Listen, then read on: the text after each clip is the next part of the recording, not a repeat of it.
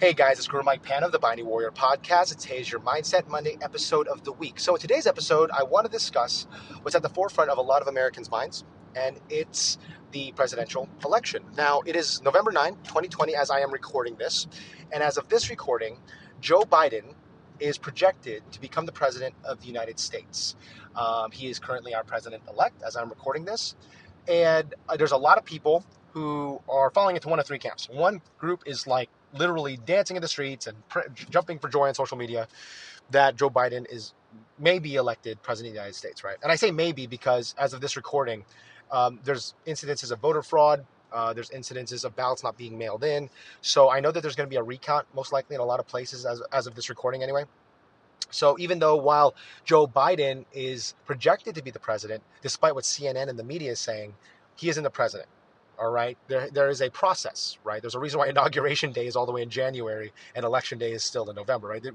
They create a bubble of space to create a proper transition to power to make sure that the right person is the president of the United States. But anyway, so again, you get that one group of people that is jumping for joy and dancing in the streets that Joe Biden is projected to be president, and Donald Trump may not be president any longer. Then you have a second group of people that is angry and feels cheated that Joe Biden potentially is winning. And they're demanding recounts. And in all fairness, I think that's fair, right? I think there is, especially with the instances of voter fraud throughout the country. I think that's fair. But again, there's a second group of people that's angry that this is going on. And you have a third group of people that is simply just accepting of what the situation is, and they're just going about their lives as they always have. Now, regardless of which group you fall into, I think it's important to note that all of us are impacted by this presidency, regardless of who you are. I don't want to come across as apathetic. I do take big pride and personal responsibility and all that. But that being said, I do understand that the President of the United States has a lot of impact on future generations as well as this current generation. Now, again, that all being said, what is a president?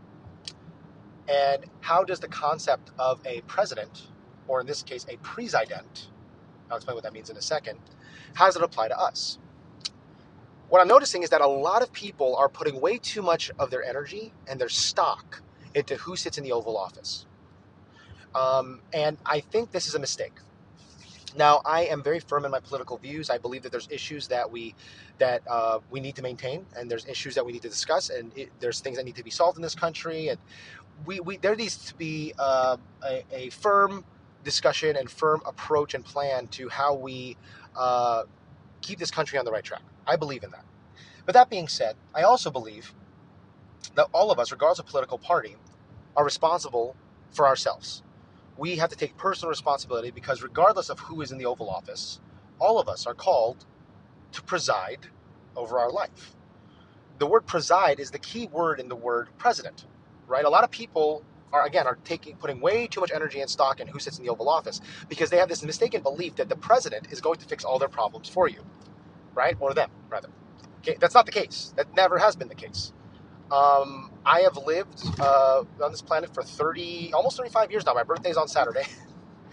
And I'll be honest with you in saying that, even though I'm not an old man, I probably sound old saying that, I've lived through a number of presidents in my lifetime. And regardless of who is in the Oval Office, people's lives seem to be not as impacted by the president as much as they thought it would be, right? And because, again, we're responsible for our own lives. The president does not have a direct authority in my personal life, right? I have responsibility over my life. And that being said, I think it's important for us to recognize that, yes, we do need to recognize the importance of a president. We need to recognize the fact that a president does impact the world on a global scale and does impact our generation and future generations, of course. But the most important thing to remember is that we are called to be presidents in our own life.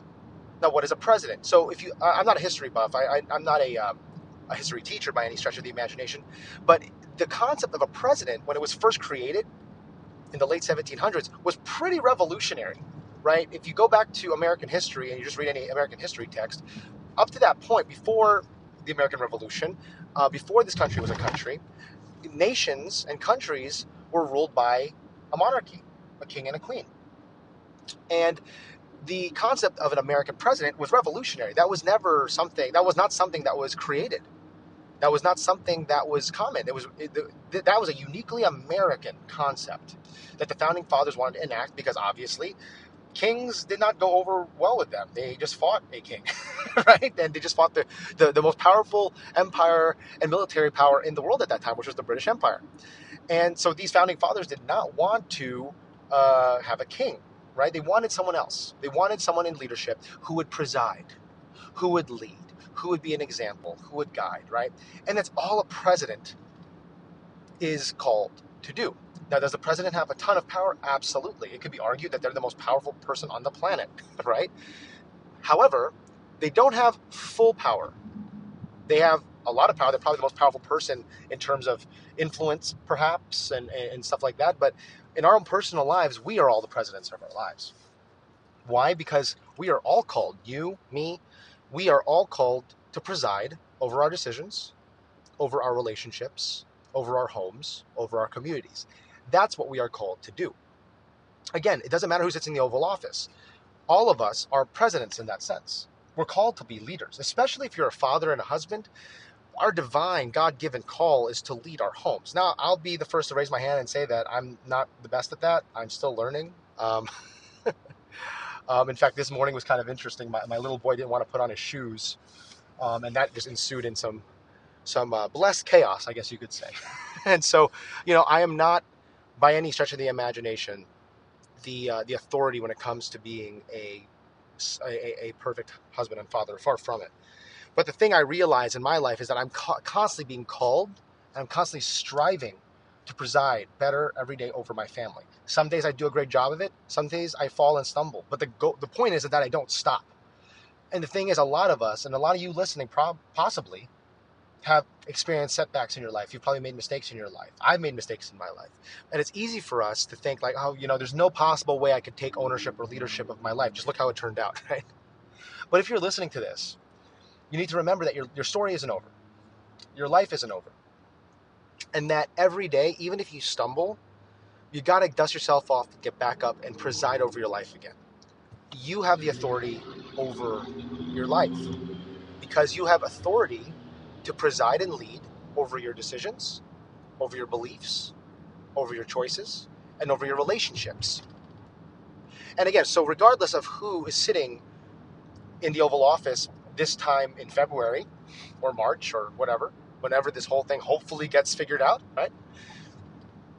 We need to recognize the fact that we are to preside over our lives, not the President of the United States. They got enough to worry about. The President of the United States is not worried about my finances or my household. The president's worried about a lot of things. I need to preside over my home, over my family, over my finances, over my fitness, over my faith, over my health. That's my responsibility. That's what I have control over. So I don't care where you fall again on the political spectrum. All of us have a duty and a responsibility to preside over our own lives. And we cannot outsource our happiness or the quality of our life and base it on who the president is. Because in reality, we are the presidents in our lives. All right, guys, I hope you enjoyed this podcast. Have a great week. Take care. God bless and be the hero in your life.